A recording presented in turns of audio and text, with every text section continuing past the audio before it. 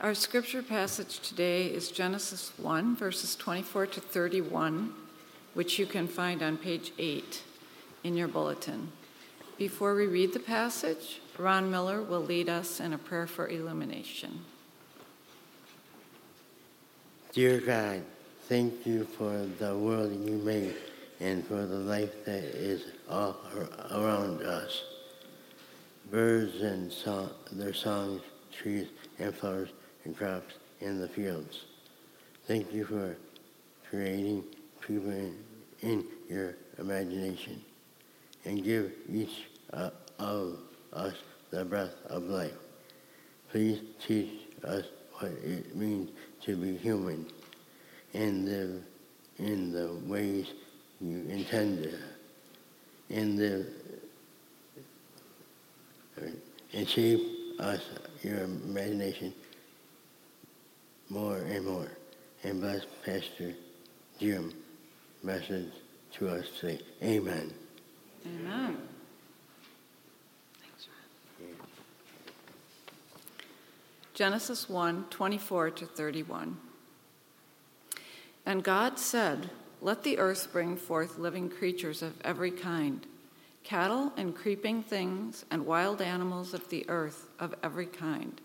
And it was so. God made the wild animals of the earth of every kind, and the cattle of every kind, and everything that creeps upon the ground of every kind. And God saw that it was good.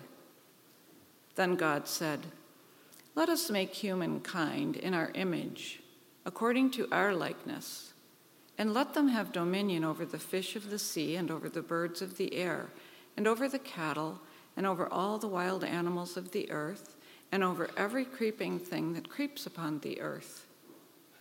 So God created humankind in his image. In the image of God he created them. Male and female he created them. God blessed them, and God said to them, "Be fruitful and multiply and fill the earth and subdue it, and have dominion over the fish of the sea and over the birds of the air and over every living thing that moves upon the earth." God said, "See, I have given you every plant yielding seed that is upon the face of all the earth, and every tree with seed in its fruit. You shall have them for food. And to every beast of the earth, and to every bird of the air, and to everything that creeps on the earth, everything that has the breath of life, I have given every green plant for food." And it was so. God saw everything that he had made, and indeed it was very good. And there was evening, and there was morning, the sixth day. This is the word of the Lord.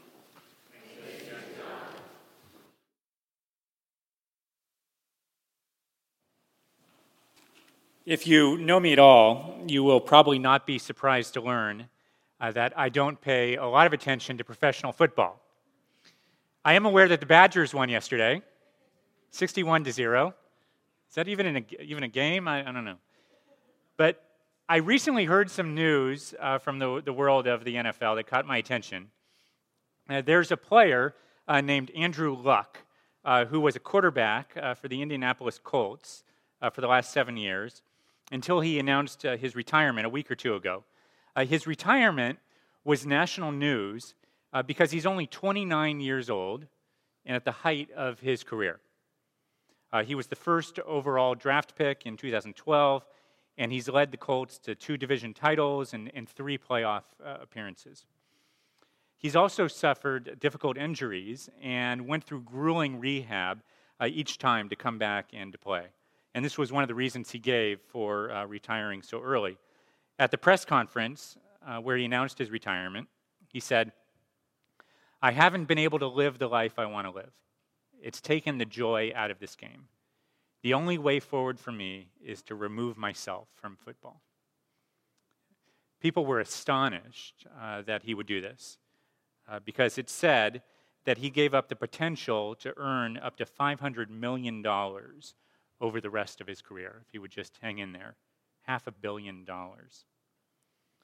I think most of us would probably agree that he made the right decision. His health, his joy, his life is worth far more than his earning potential, no matter how much that might be. But why is this true? This is what we want to talk about today. This fall, we are reading the book of Genesis with a specific question in mind. What does it teach us about what it means to be human? Now, last week, Pastor Mike set the big picture with the Tower of Babel and the great beauty and brokenness of humanity. Today, we're coming back to the beginning to talk about God's creation of human beings in Genesis 1, and specifically what it means to be created in the image of God. What do we learn from this text about the image of God? Well, three things I want to say today. The image of God is a status, the image of God is a mission, and the image of God is a gift. Status, mission, and gift. Let's talk about each one of these. First, the image of God is a status. Whenever we read the book of Genesis, it's important to remember that it was written originally in the context of the ancient world. And we'll best interpret it if we do so with that context in mind. This is true for all sorts of things, the days of creation, the flood, the Tower of Babel. It's also true for understanding what the image of God means. In the creation myths of the ancient Near East, humanity was created for one very clear purpose: to serve the gods by supplying their needs. The religions of Mesopotamia were built around the daily rituals of feeding and caring for the gods, represented by their idol images inside the temples. In this view, the gods are the elite rulers of the universe, and human beings are the lowly servants who feed the gods and then get to eat their leftovers.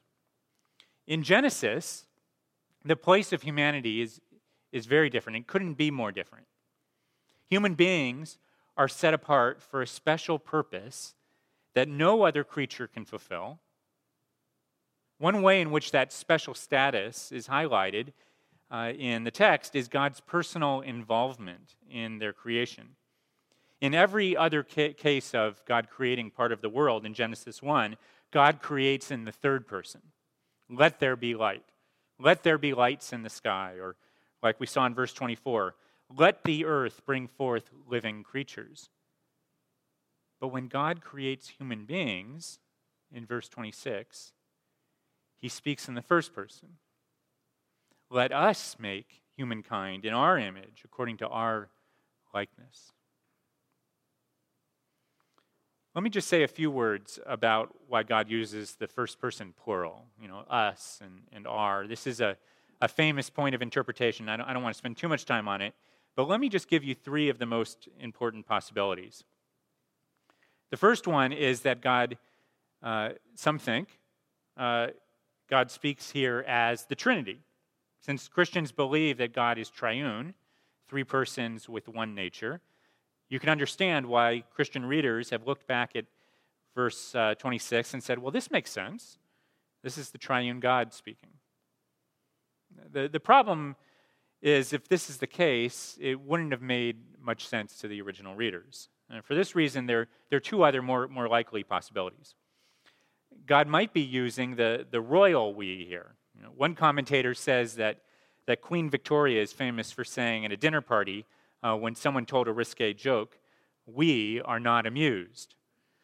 So maybe God is speaking like a king when he says, let us make.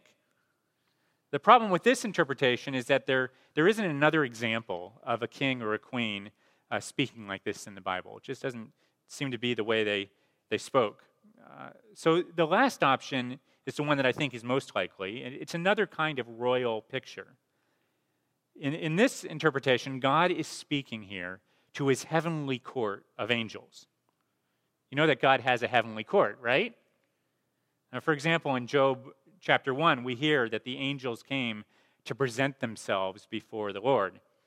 And we see this elsewhere, like in Isaiah 6, or in some of the scenes in Revelation.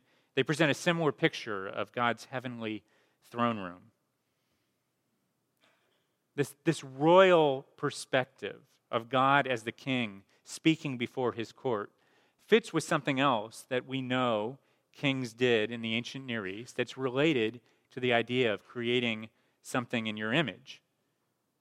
The ancient Near Eastern kings also made images. They set up images, statues of themselves in places that they ruled to represent their power and their authority in far-off places. So if God is the divine king, ruling from heaven, and human beings are in his image, representing his power and authority in his realm, then they have a remarkable status. They're not just statues. They're living, breathing representatives of the king. What happens when you believe this? That every person you meet has this status and reflects divine glory. It has a profound impact on how you see people and how you interact with them. The most important working out of this doctrine in our own country's history has to be in the abolitionist movement in the 19th century. My big summer read this year was a biography of the great Frederick Douglass, the escaped slave who became a national leader of the anti-slavery movement. There's so much about him that impresses me.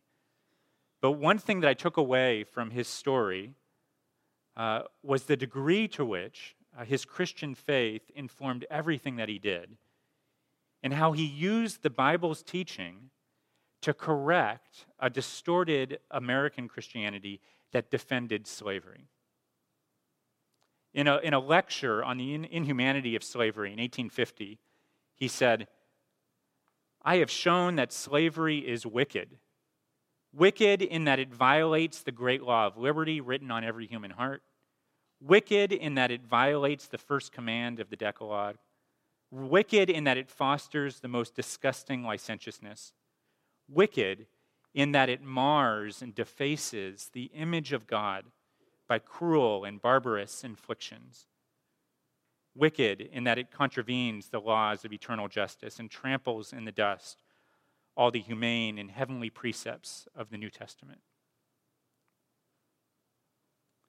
Because Christians believe that all people of every age, ability, race, and sex are image bearers of God, they stand against anything that mars and defaces that image. This applies even to how we treat the perpetrators of injustice.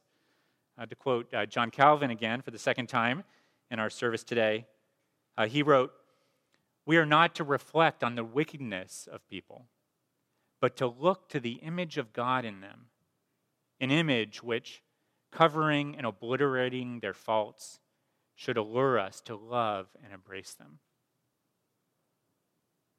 This is the status that's given humanity here. So humanity is given this great status, but God's intention for human beings was not just that they stand at attention, shining with his glory. That would have been good enough in its own way, but God also gives human beings a mission in verse 28. He says, "Be fruitful and multiply, and fill the earth and subdue it, and have dominion over the fish of the sea and over the birds of the air and over every living thing that moves upon the earth." Every task that's given here to human beings is a reflection of God's own work. Let me show you what I mean. First, he says, "Be fruitful and multiply." Humanity was to multiply God's image in the world. God had filled the earth. Now, by being fruitful, human beings were to fill it even more. Second, he says, "Subdue it," to take charge of it. God had formed the earth, but by subduing it, human beings were to form it even more. The word for subdue here is historically related to another Hebrew word, the word for a pottery kiln. That fits well with the idea here. Human beings are to work the world like clay, to transform it. On the seventh day, when God rested, creation, he says, was very good. but there's a sense in which it was still incomplete. Human beings were given the mission of unfolding the potential of the world. In the words of one theologian, Al Wolters, mankind, as God's representatives on earth, carry on where God left off. So they were to be fruitful and multiply, to subdue the earth. And third, God commands human beings to have dominion over the other creatures. God is the great king, but humanity serves as rulers over this creation of his. They were to serve as his vice-regents, the creatures to whom he had delegated his authority, to do his will on earth as it is in heaven. So I've said that the image of God is both a status of being a representative of the king and a mission to bring that king's rule into the whole of creation. Let me offer an illustration for this. Since moving back to Madison 2 years ago, I've been fascinated by this little local software company, Epic. And a few months ago, I got to have lunch on the campus. And just to hang out there made me feel very cool and very nerdy at the same time. But the thing that makes Epic such a successful company, I think, is not just that they make a really great medical software product. It's that they send their company's representatives out into the world to put it to work in hospitals and clinics. This is what I mean when I say that the image of God is both a status and a mission. You're not just God's product or his work of art to hang on the wall. You're meant to go out representing God in the world. This means that we image God in every area of our lives. We image God in business when we see our work not just as a means to an end, like money or power, but as a God-given way of exercising rule over creation. Entrepreneurs image God when they treat their employees not as servants, but as co-creators with them in their work under God. Employees image God when they do their work with integrity, not seeking only to protect their own interests, but also the interests of the whole business, the whole industry, the whole society. It's not just business. We image God in the arts when we embrace our calling as creatives made by a creative God. We image God in science and technology as we investigate God's creation, as we develop its potential, and as we fulfill humanity's calling to be caretakers and stewards of the creation. We image God in the home as we care for children and contribute to our family's well-being. We image God in the classroom as teachers and learners. In this view, faith has everything to do with how we live here and now in every calling and vocation represented in this room. This is what we mean then when we say that the image of God is both a status and a mission.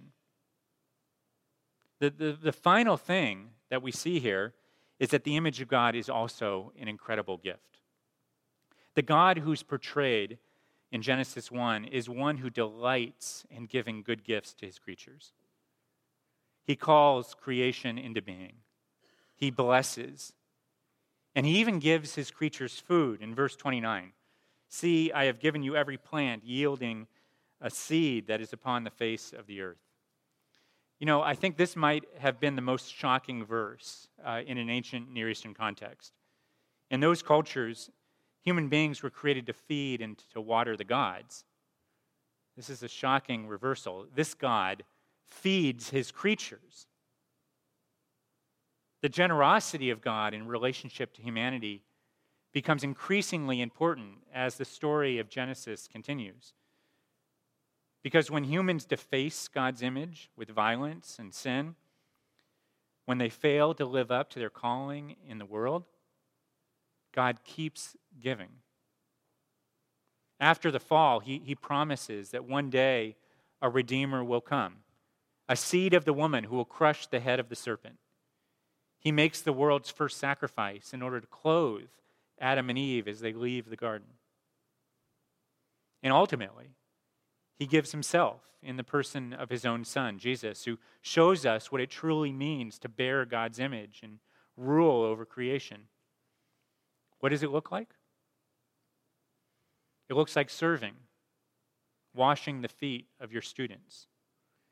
It looks like suffering love, forgiving even your enemies. It looks like healing the sick and feeding the hungry.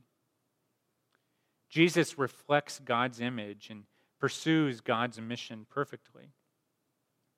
In the midst of a fractured and broken world, he allows himself to become fractured and broken on the cross so that humanity might be remade and renewed. This is the good news, friends. It's not only that we recognize the beauty and goodness for which we were made and try to live up to it. It's not just that we confess the ways in which we have fallen short as individuals and as a community in imaging God as he intended. The good news is that through union and communion with Christ, by faith, we become new kinds of people who reflect God's great love for his creation. The Japanese have a form of pottery that they call kintsugi. This is the art of repairing broken pottery with gold or silver poured into the cracks. The understanding is that the piece is even more beautiful for having been broken. This is the mysterious power of God's grace. In the words of the Apostle Paul in 1 Corinthians 15, just as we have borne the image of the earthly man, Adam, so shall we bear the image of the heavenly man, Jesus. God's promise is that when we trust in Jesus' death and resurrection for us, he can incorporate even our cracks and fractures into the beauty of the new creation.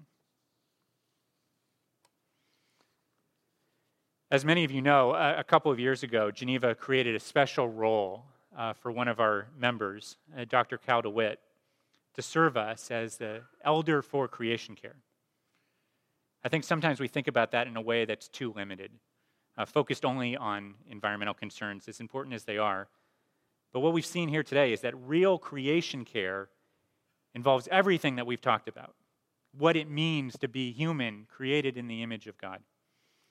I was reminded of this this week as I had the opportunity to read through some of Cal's writings on Genesis 1. And I want to encourage you all to talk to him about these things after the service today. If you don't know him, I'd love to introduce you. And Cal and Ruth will also be hosting a bonfire at their property next month, so perhaps we can all hear more then. But I want to end today by reading a quote from an essay that Cal wrote 25 years ago, reflecting on what it means to be faithful to this great creation mandate that we've talked about today, to be God's image bearers. Here's what he wrote. Are we being faithful to God's mandate and blessing of fruitfulness? We are, to the extent that we are seeking first the kingdom of God in all its fruitfulness and fullness. Jesus Christ has come that we may have life and have it abundantly. As disciples of the one who created all things, sustains all things, and reconciles all things, we too are creative and imaginative. We also seek sustainability in God's creation and work to undo the wrong and make things right with all God's creatures, all for the sake of the kingdom of God that has begun and for whose coming we pray. Seek ye first the kingdom of God and its rightness. If it is the kingdom of God, if it is the kingdom we seek first in our prayerful thinking and dreaming, in our conversations and telling, and in our diligent labor and working, the other things of the abundant life in Jesus Christ, Creator, Sustainer, and Reconciler, will come as consequence. If it is the kingdom we seek first in our living, we will be like letters of recommendation and witness, written not on paper, but in lives and landscapes, publications and lives and landscapes, that creation is blessed with fruitfulness and fullness, to the glory and delight of God. Friends, we can be faithful because God has been faithful to us. We love because he loved us first. Do you believe this? Let's believe it together. Let's pray.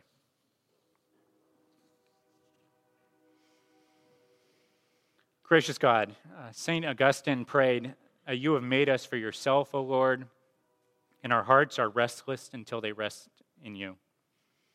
My prayer today is that we would find our rest in the satisfaction and fulfillment that comes only from relationship with you, a relationship for which we were made.